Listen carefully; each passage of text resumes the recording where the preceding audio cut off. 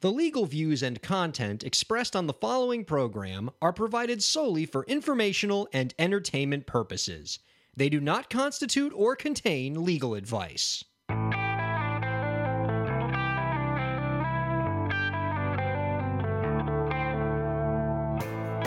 How's it going, everybody? Welcome to the show. You are listening to the Break the Business podcast. I'm Ryan Carella, and it is a pleasure to have you here this week. I'm all alone this week. My co-host Dave is in Los Angeles, rocking out at Ozfest meets Notfest. If you've listened to this show before, you know that every few weeks, my dear co-host Dave, who is a huge metal fan, will find a way to hit up one of these massive metal concerts. He's a big Metallica fan, so he can always be seen going off to see Metallica. So he was in Minnesota a few weeks back checking out a Metallica show, and now he's in Los Angeles checking out Ozfest meets Notfest, and he just loves checking out these shows. And when he goes on one of these metal pilgrimages to rock out and to unleash his inner metal demon, I'm all alone. So I'm flying solo this week, but we got a great show. Let's get right into it. Before we get started, just a quick bit of housekeeping. I hope very much that if you like this podcast, if you like the stuff that we do, if you like our music industry discussions, if you like our pop culture discussions, please support us. And there's many ways that you can do that. You can throw us a rating on iTunes, on SoundCloud, and on Stitcher, where you can find the podcast. If you would be so kind as to throw us a rating, a high one hopefully, give us a nice review, subscribe to us on those platforms so that the podcast gets right to you and we put it up every Sunday. That would be huge. We would thank you very, very much if you could do that for us. And also, we'd like to hear from you. I hope that you can send us some emails. You can email us at breakthebusiness@gmail.com. What can you email to us? Well, if you have any questions you want us to answer on the show, we very much, my co-host and I, see this as a dialogue. If you're an artist out there that has a question that you want us to answer, something about your music career, you can email us at breakthebusiness@gmail.com, and we'll answer your question right on the show. Maybe we'll even make a segment out of it. If you have a piece of criticism that you want to share with us, again, breakthebusiness@gmail.com, share your criticism. If there's a pop culture thing you want us to talk about, or if you want to just comment on something in pop culture and have us discuss that, again, send us an email. There's all kinds of great things you can do with us there, and we do answer back the emails, so we hope we hear from you. Follow us on social media, too. You can follow me on Twitter. I'm at Ryan Kair. I give lots of music industry tips on my Twitter account. I also just talk a lot about goofy stuff. If you want to see pictures of my new puppy, Molly, I'm always posting her on Twitter. That's at Ryan Kair.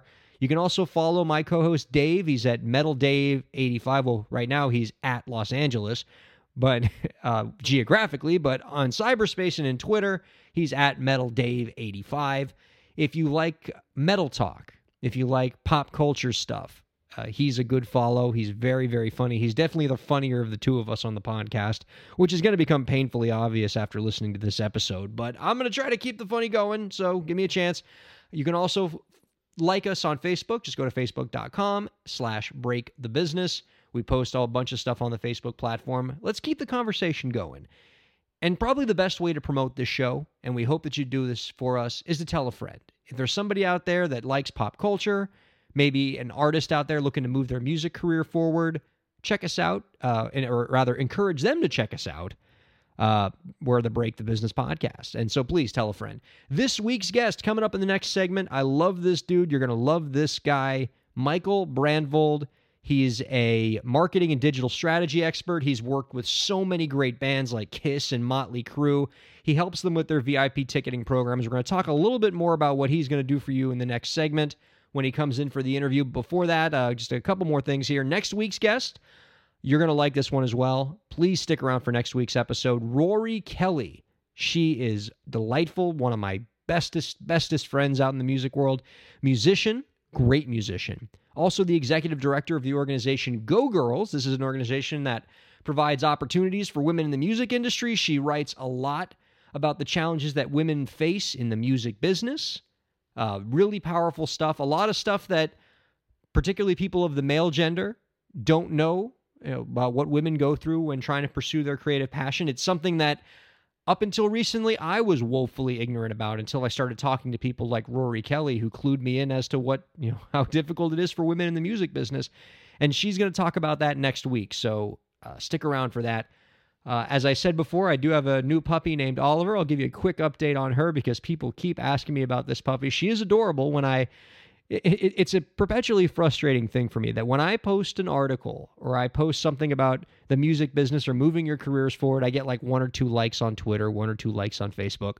But I post a cute picture of Molly and my Twitter goes nuts. You all love this dog, and as well you should, because she is adorable and she's the best. And one day she will grow up into a beautiful, amazing golden retriever. However, before that day, right now, she is a pain in the ass puppy.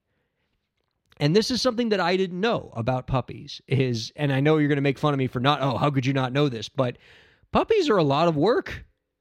This is really hard to take care of this puppy. She is crazy. She runs around. She's chewing up everything except for the chew toys that we get for her. We buy her chew toys and she could not be less interested in those. But my iPhone cables, our carpets, our walls, our couches, she'll eat that stuff up all day. But not the chew toys. She doesn't care about the chew toys. And we're trying our best to discipline her, and we're getting she's getting better and better each week, but she's still a crazy puppy. And I know she's going to be a great dog one day. We just have to keep working hard at training her. But in the meantime, oh my goodness, she keeps us up at night because she's barking. And we have another dog that we're babysitting, my parents' dog Oliver, a 7 or 8 year old Cocker Spaniel, and Molly is tormenting Oliver, just driving her crazy, like biting on her ears, always annoying the crap out of her. And so we did this a couple episodes and we're doing it again. Oliver is actually sleeping in the studio here now. I let Oliver in the studio and Molly is outside because I don't want Molly teasing Oliver. And we don't know what to do because, Oliver doesn't like other dogs. And she particularly does not want to hang out with a little 2-month-old puppy. And so we're trying to keep them away from each other. And I'm hoping that Molly gets better. I hope that Molly becomes a sweeter dog. And by the way, anybody listening out there, if you are a dog owner and you have any tips on how we can just make Molly a better puppy, please let us know. breakthebusiness@gmail.com. My wife and I could use all the help we can get in raising Molly, the Break the Business dog. More news. So I'm excited for this. Starting next week, is a big announcement. You ready? Here we go. Oh, I just realized you can hear Oliver, the dog that's sleeping in the studio, the older dog.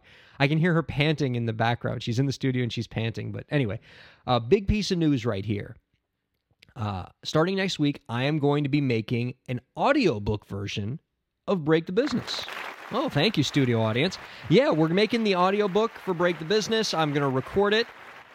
And so, because I know a lot of artists have told me they want to know what's in the book, they want to learn the insights, but they're just not big readers. They prefer to have, they like podcasts, they like listening to stuff. And so I was like, all right, I'm going to make the audiobook version so you can listen to this book while you're on the train or whatever. And I've been kicking around the idea of doing a book on tape for a while, but I was really looking for the right opportunity, the right way to do it. And my first inclination with this audiobook that I'm super excited to put out was I was just going to record it myself here in the studio. But I really wanted it to be something professional. I didn't want just some little cheapy audiobook. I wanted something that was worthy of you, the listener. And so I decided to do this right. I reached out to a fellow music engineer that I know who has a studio. I've got studio time with him. We're going to record this right in a real studio with real equipment, and we're going to create something that's awesome. And I can't wait to have it done and to share it with you and to make it available. And so it'll be another piece of Break the Business content. And another thing that I was considering with the audiobook is for those of you who have read the book already and are like, okay, well, I mean, I've already read the book, so why would I get the audiobook? I want to add some bonus content. We're going to add some extra content to the book, some extra chapters, some extra information, to sort of update a little bit. And so that way, even if you've read the book already, there's still something for you to gain by checking out this audiobook. And so that's going to be coming up. I'll keep giving updates on the audiobook each week as we're moving the ball forward with that. And that's going to be great. I've always wanted to make an audiobook, and so this is going to be cool. All right. Oh, gosh. This isn't music related, but I wanted to bring it up because it's just completely thrown me for a loop. I woke up this morning. This is Sunday morning. Here on the 25th is when we're recording this. And I woke up this morning to find out that Jose Fernandez, the Miami sports pitching phenom, died. He was the Marlins ace. He was the top starting pitcher on the Marlins. He was incredible. He was phenomenal. And he had died what appears to be last night in a boating accident. They don't have a lot of the details yet, but it was him and two other guys, and they're no longer with us. And people in Miami are crushed.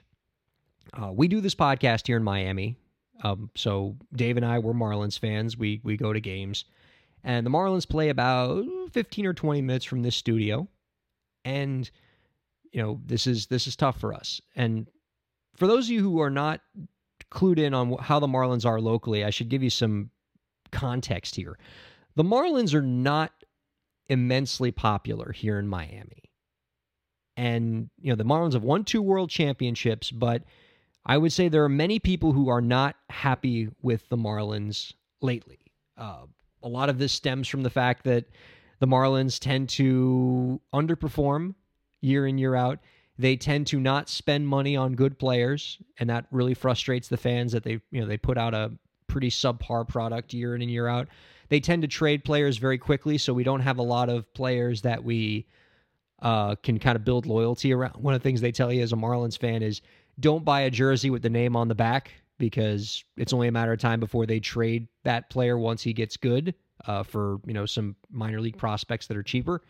And Marlins fans are particularly upset with the franchise lately because a few years ago they had built a stadium with public money because they threatened to move the team. They were talking about moving the team to San Antonio or to Las Vegas or something like that because, we need a new stadium or we have to move.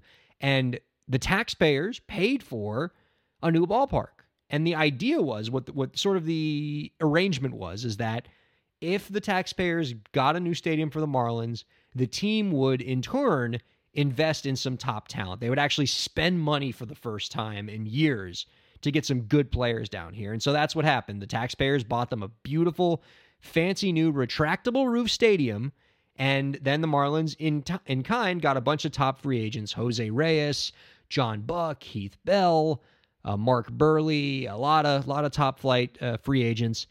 And then about halfway to 2/3 of the way through the season, the Marlins sold all those players. They traded them all away. It was a complete bait and switch. Marlins fans were pissed. And the team has never really fully recovered since then. People are still upset with the Marlins. There are some people who have said that they'll never attend a Marlins game again, even if the team gets good. And the team was pretty good this year, but they're just never going to do it. And, they hate the owner. They want the owner to sell the team. And I say all this because in many ways, the lone bright spot for the Marlins, the one thing that even the most anti-Marlins Miamian will love about the Marlins, was Jose Fernandez. Jose Fernandez was, he's a Cuban defector. And so obviously the Cuban community down here felt a very strong kinship with him. He was a phenomenal pitcher from the beginning, won the National League Rookie of the Year when he first got here. Had an ERA, I think, in like 2.1 that first year. I mean, blazing fastball, nasty breaking pitch. He was poised for a great career, especially, he had some injury issues early on, but it looked like after he got Tommy John surgery that he was going to start to become more durable.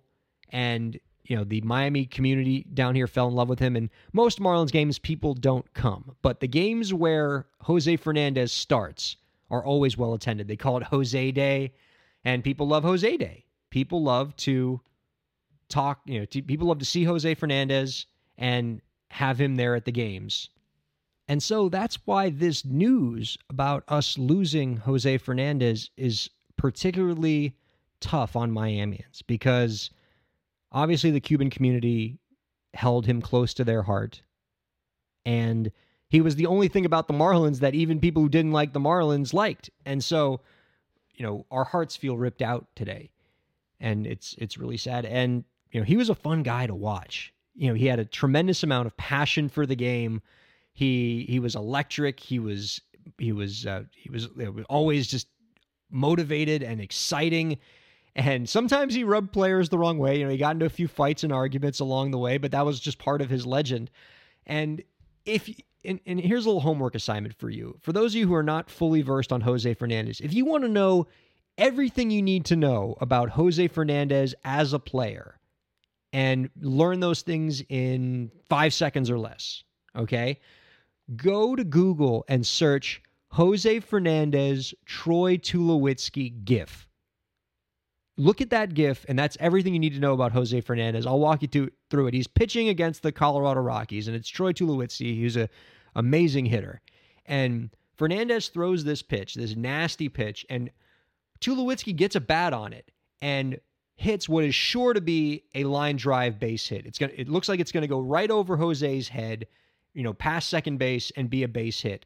And Tulowitzki knocks the crap out of it. He hits it super hard, a laser.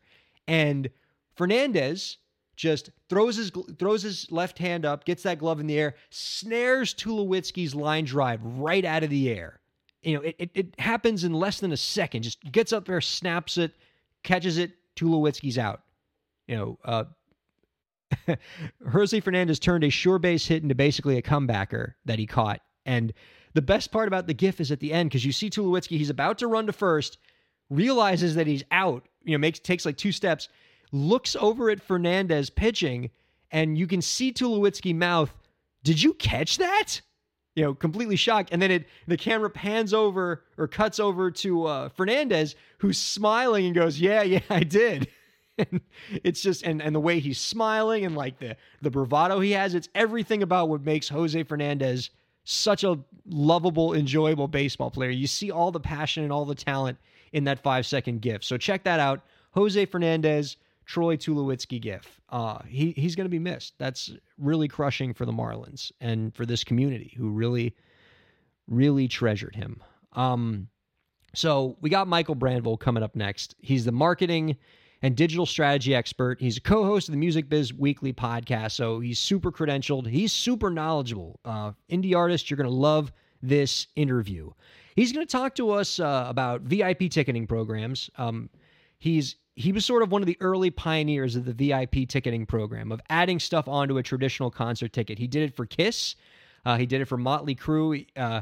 And he's going to talk to you about how you can do it in your own live show, even if you're working on a budget. So even if you don't have all the resources that Kiss does, he's going to show you how you can do a lot of those VIP ticketing programs in your own shows, even if you have $0 to invest in those VIP ticketing programs. And those kind of programs are important because, as we've talked about on the show, the music industry is changing, and many of the revenue streams that you used to have as an artist are going away because of the changes in the industry.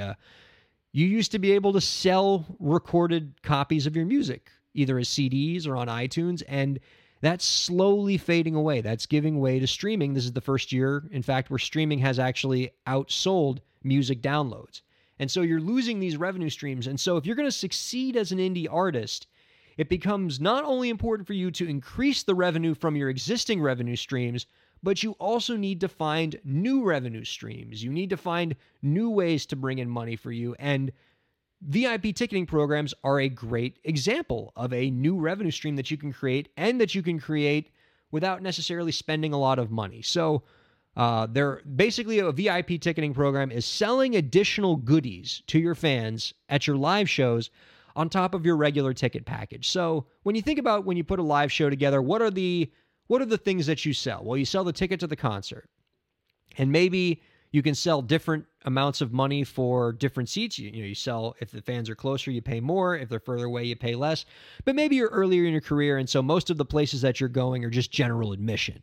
And so you're not going to be able to sell, different amounts of money for different seats. But either way, tickets for your concert. Or maybe you can't sell tickets for your concert because you're just playing a club, and the club is the one that's making the money and they're just paying you. So that might not even be an available revenue stream for you. And then maybe you have another revenue stream in the form of merchandise. Maybe you can sell CDs, T-shirts, autographs, things like that after the show. But there are more revenue streams that you can have, and you can have them with VIP ticket packages. This is about selling other things about your show for extra money that your diehard fans are going to want. Things like meet and greets, things like pre-show hangouts, things like early entry to the concert, things like tickets to go check out the sound check, things like a coupon to buy merchandise at your merchandise tent. These are all extra goodies you can sell for VIP fans that can make you extra money, and you don't necessarily have to spend extra money because really what you're selling the fans is stuff that you're doing anyway. You're going to have to do sound check no matter what, so you might as well sell fans access to that. You're going to hang out after the show, so invite some fans to hang out with you after the show, make it a meet and greet, and you can create extra revenue streams for yourself. Michael Brandvold's going to talk more about that. He's also going to talk about how you can develop websites, improve your social media presence. Dude's super knowledgeable. It's going to be a great interview, and I'm hoping that because he's worked with Kiss before, of course, legendary band, he's going to have some good Kiss stories for us. I'm going to see if I can kind of squeeze a couple out of him because, the dude he's seen a lot. He's seen a lot in rock music, and he's got to have some awesome stories. So that's Michael Brandvold. He's coming up next, so check that out. Don't go anywhere. Keep listening to the Break the Business podcast. Ryan here from the podcast. Shameless plug time. My new book, Break the Business, Declaring Your Independence and Achieving True Success in the Music Industry, is now available in paperback and an ebook. The book talks about how you can be your own boss in your music career and take control of your content creation, promotion, distribution, and fundraising. Get your copy on Amazon by searching Break the Business. It's a nice read for musicians and the people who love them. That's Break the Business, Declaring Your Independence and Achieving True Success in the Music Industry. Thanks very much for your support.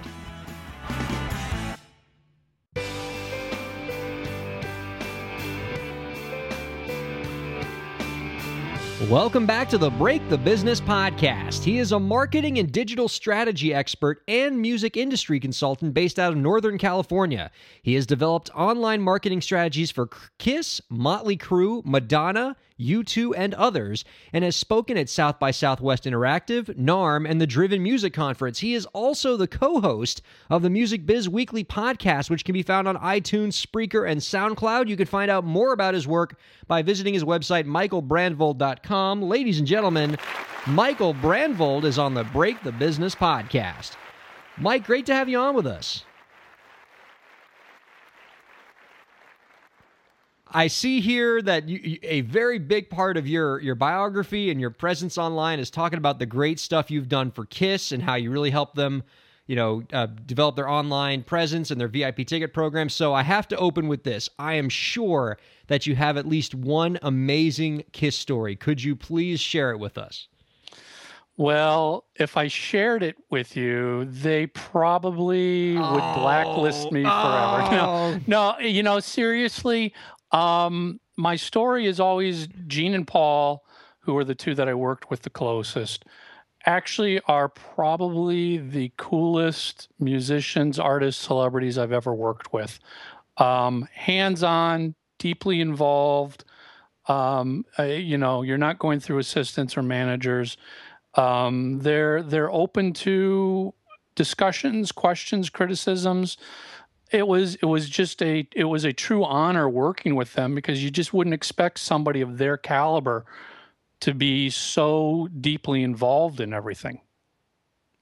I mean, that's an amazing answer, and that does give us some insight into, Gene and Paul that we didn't know, but come on, we were expecting fireworks, man. Like, this is Kiss we're talking about.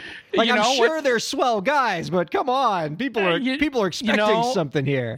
I don't know what to say, honestly, because these guys are truly real, honest, sophisticated businessmen. That itself might surprise a lot of people. That is a bit shocking, yes. They are respectful. Paul Stanley is a real gentleman. What you see and hear about Gene Simmons online is a lot of what he is in person. I mean, he's a very to the point. He speaks his mind, but they are sharp businessmen. Oh, and speaking of the KISS business, you were huge for these guys. One of the ways that you really came through for them in your work was developing one of the first ever VIP ticket programs for any musical group. What was KISS's VIP ticket program like when you developed it? We kind of shot for the stars with it here. I'm a long time KISS fan, going back to '76. So I was putting together a ticket program that I, as a fan, would like to purchase. And nobody had been doing these things before. So it was sort of like, what is the wish list of a KISS fan? Well, the wish list is tickets in the first or second row, meet the band, get a photo with the band. Because keep in mind, prior to this, KISS did very, very, very few meet and greets prior to this. So it was very hard to meet the band and get photos with them. And we kind of just sat down and looked at all of the things we could throw into this pool of, here's what you get when you buy, whether it's you get an autographed tour book, you get a set of guitar picks, you get the photo, you get the tickets, you get exclusive T-shirt. And then I threw a price on it, looking at what fans have spent just buying tickets from scalpers. And I know fans would spend $750 to buy a ticket from a scalper just for the front row. So we said, let's sell this VIP package for $1,000 a ticket. To me, the value was there. And I remember we set that price, we had nothing to gauge it against.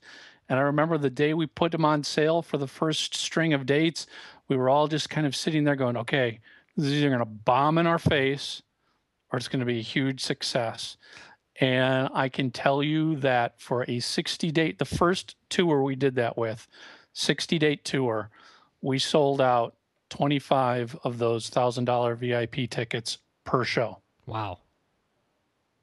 That's huge, man. So obviously the fans had been waiting for something like this. Wait, especially with a band like KISS, where that live show is everything. That's that's what people they deliver a great live show, and that's really where I remember reading about the history of KISS, where they're the records where they really started to sell was when they started making live records. And so that live presence is such a huge part of their show, and so when you give them a meet and greet, that's obviously going to strike a chord with them. And of course, here I am. Who am I to talk to you about KISS's history? Well, You're probably even more better with this. Actually, what we learned more than anything is, and now I'm getting into the business and the marketing side of it, it was the demographic of their fans. Yeah.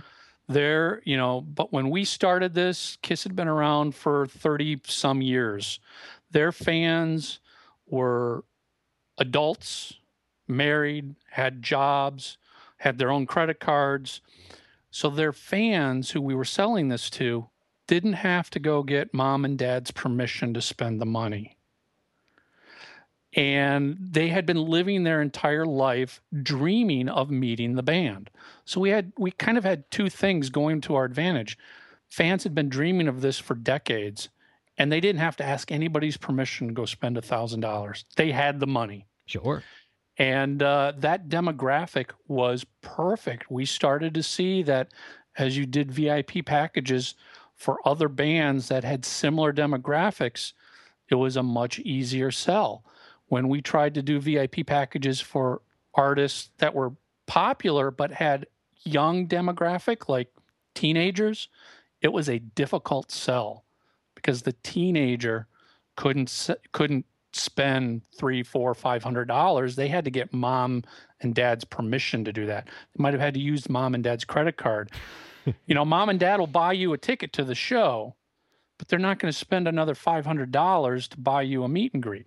Sure. It's admittedly an extra hurdle for them to overcome. It's an extra hurdle. So, what we discovered is when you sell to the person who controls the money, it's an easier sell. Okay. So, well, I want to see if I kind of want to put these experiences to the test for you a little bit. So, now let's make it a DIY artist, somebody with a much smaller scale, much smaller budget, and they come to you and say they want to implement similar kind of VIP ticketing programs in their live shows because all they have is just regular tickets that they sell to their shows.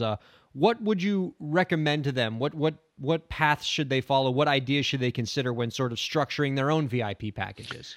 Well, I think you need to definitely take some leads from what you see other artists doing out there, and not leads in you're going to sell it for $1,000. You have to be realistic. You might only have a VIP package that can only sell for $25 because your tickets are $30. You're not going to get away selling a $500 VIP package unless you've reached a certain status.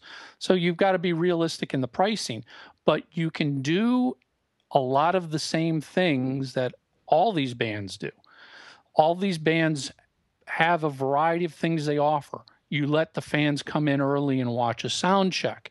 You let the fans come in early and you do a pre-show acoustic performance for them. Obviously, you do a meet and greet. You hang out with them. You take photos. You sign autographs. You could give them an exclusive T-shirt. You can give them discounts to go buy more merchandise at your merch table. Look at all of those things that everybody does.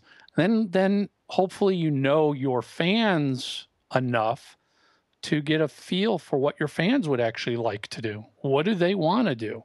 Do they want to get in early and watch the sound check? Maybe that's all you need to offer.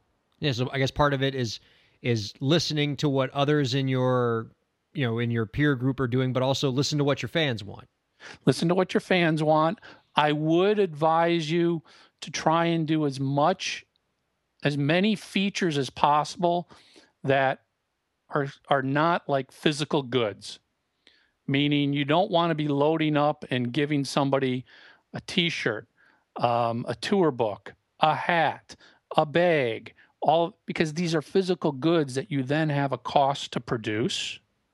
You might have a cost of delivery and or shipment.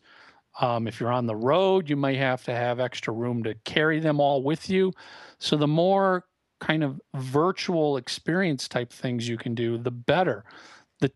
Guaranteeing, if your shows are all general admission, maybe you can give your fans 10-minute early entry into the venue. That doesn't cost you anything more. A sound check doesn't cost you anything more. Maybe giving them a $10 off coupon to go buy some more merchandise. That doesn't cost you anything more. So keep that in mind. You don't want to weigh down your packages with a lot of fixed goods that you're producing.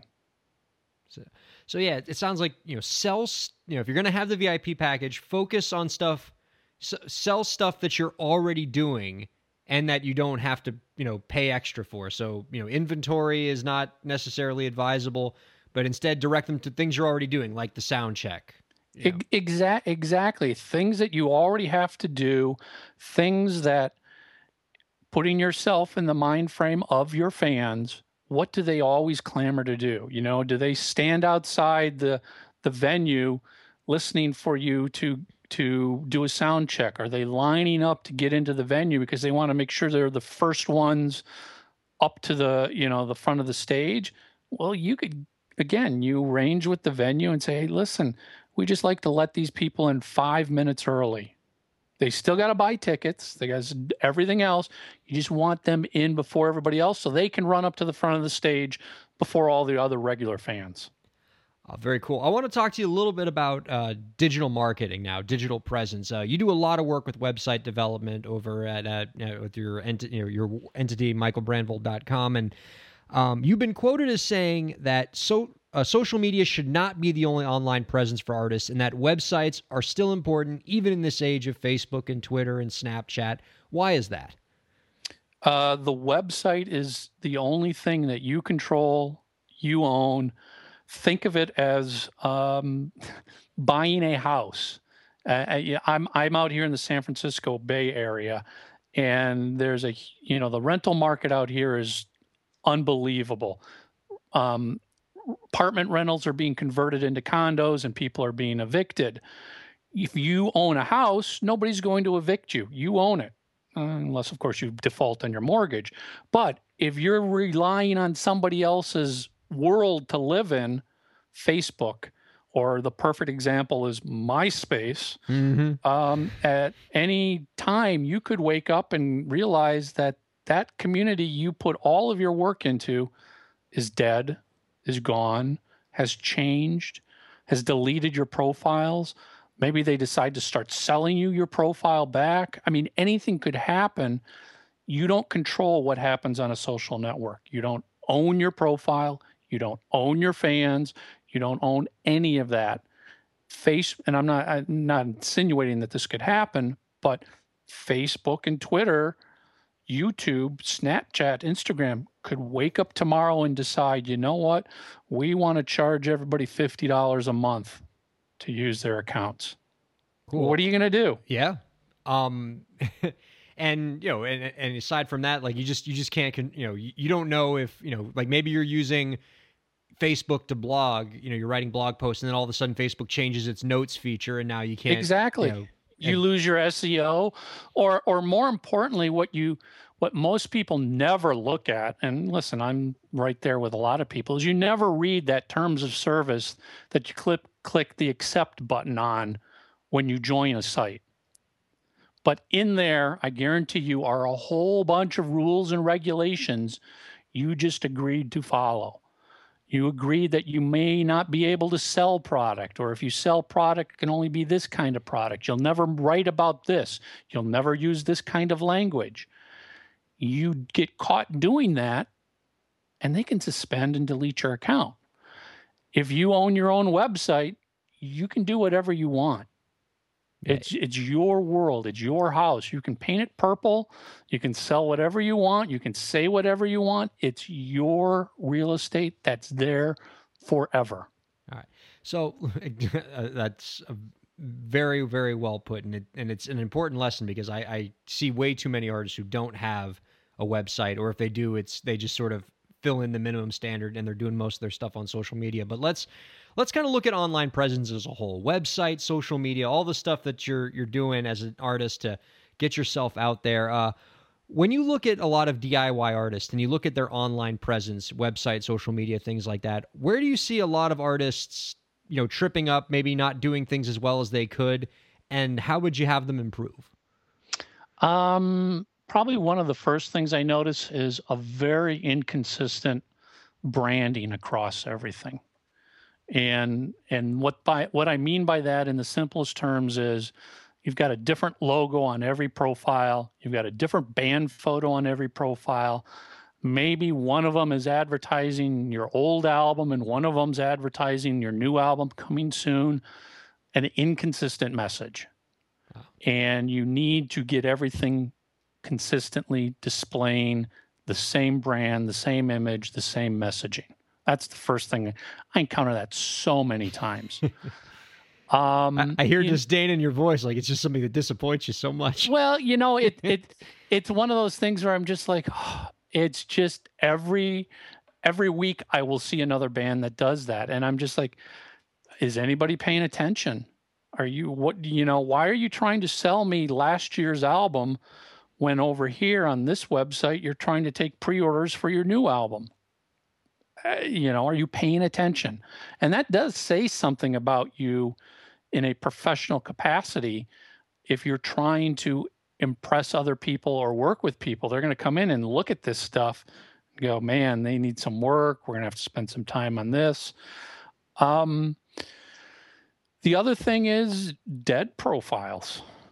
I go in and see on Facebook that your last post was from 6 months ago. Well, it's actually great that you brought that up because this is actually a question an artist wanted me to ask you because I told him we were having a digital strategy expert on. What do you say to the artist who says, "Look, I know my Facebook profile's dead, but I just have trouble thinking of stuff to post. I can't think of stuff to post every single day." Do you have any tips on that can help artists post more frequently? Like what items could they be posting? Well, there's something I've called the 80-20 rule, where 80% of what you post is about you, the person, your personality, who you are. 20% is about selling your product. And that means that 80% can be just about you and who you are. What do you like to do? What do you, here, I'll give you a big example. One of my clients is Dream Theater. And the lead guitarist and one of the founding members is John Petrucci. And he loves to barbecue. I mean, he's a backyard barbecue, expert. And we were doing a live Google Hangout a couple years ago to promote some ticket sales, and he did it from the backyard as he was barbecuing chicken. And he took some questions, and fans were just loved that. It's like all of a sudden it opened up this whole new world where fans were like, "Oh my God, he's a real person. He's just like me. He loves to sit in his backyard and put on a great barbecue." And they were talking about what kind of grill he had and what kind of sauces he likes to use. People are interested in that stuff, and that makes a connection. So, what you have to stop thinking about is every post does not have to be about my album, my tour, my t-shirt, my single, my video. Your fans don't want to hear that over and over and over. They want to hear about you, who you are, what do you like to do, what do you enjoy, and maybe there'll be a connection that happens with that. Oh, I love it. And of course, even in some of those posts, you can even post about other artists. Oh yeah, talk about who you listen to. I just downloaded this album. It's brilliant. People love to know who you grew up listening to. What are you listening to now? What was the last concert you went to? It shows you're a real person, but it shows another side of you. I love it. Oh, a lot of great insight. And that is unfortunately something that a lot of artists have trouble with, where I even get the ones who just tweet out every single day the same, not only a buy my album tweet, but it's the same buy my album tweet over and over and over. And those guys usually get blocked from me pretty quickly. Yeah, well, and I can guarantee you your fans have ignored those tweets. I can imagine. The fans who follow you know you've got a new album. They know where to go buy that new album. They're probably going to buy it the day it comes out. You don't need to tell them that 12 times a day for the next 3 months. I love it. Yeah, you have to give them. You have to do things that actually promote fan engagement. Mike, this has been tremendous. There's so much great insight here, and I know there's going to be some people listening out there who want to be able to keep the conversation going with you. Where can people find you? Where's your digital presence? Where can people find you on the web, on social media, things like that? The easiest place to find all of my links, because I'm on Twitter, I'm on Facebook, I'm on Instagram, YouTube, LinkedIn.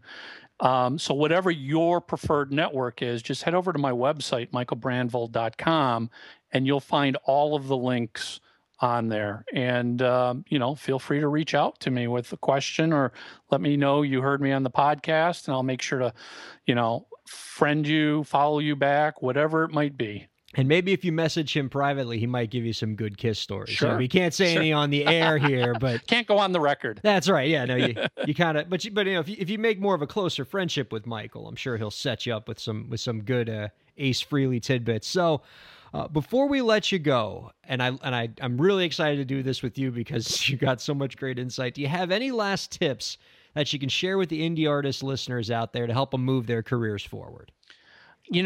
This might seem kind of basic and trivial, but I've encountered artists who this has tripped them up many times. This is your career.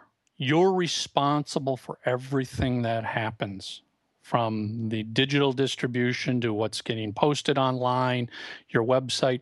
Even if you hire people to do it for you, if you hire a distributor, if you hire somebody like me, you still are ultimately responsible for it. You need to be aware of what everybody is doing, when they're doing it, how they're doing it, what they're saying. You are the boss. And anything that gets screwed up might have been somebody's fault because they posted it wrong, but ultimately it's your reputation and your career that's going to take the hit for it.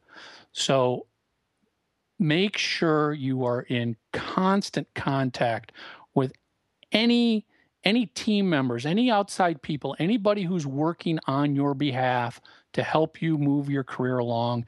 You need to know what's happening every day, every week, and you need to hold them to the task that they're responsible for. That website, again, is michaelbrandvold.com. Michael, thank you so much for being on the show. It has been a pleasure. Don't be a stranger. We'd love to have you on again real soon.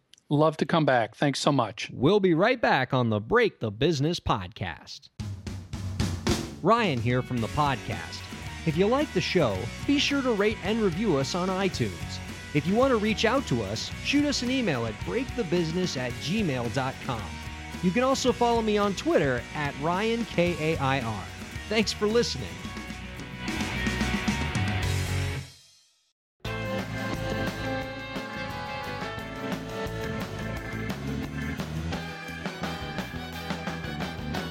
Welcome back, everybody. Our thanks to Michael Brandvold for joining us in the previous segment. You can find out more about all of the terrific initiatives he's got going on at Michael Brandvold. That's MichaelBrandvold.com.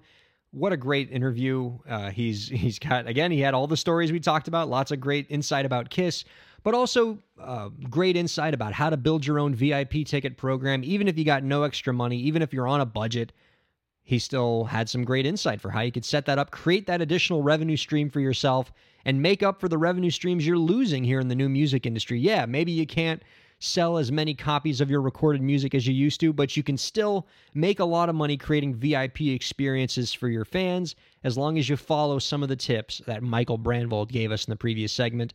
Also, remember the stuff that he talked about with boosting your online presence, making the most of your social media, and of course, don't forget to create a good, effective website for yourself. Just because you're in the age of Facebook and Twitter doesn't mean you still don't need a website. You need that place to call your own that you have full control over. Thanks again, Mike Brandvold, for joining us. I would love to have him on again real soon.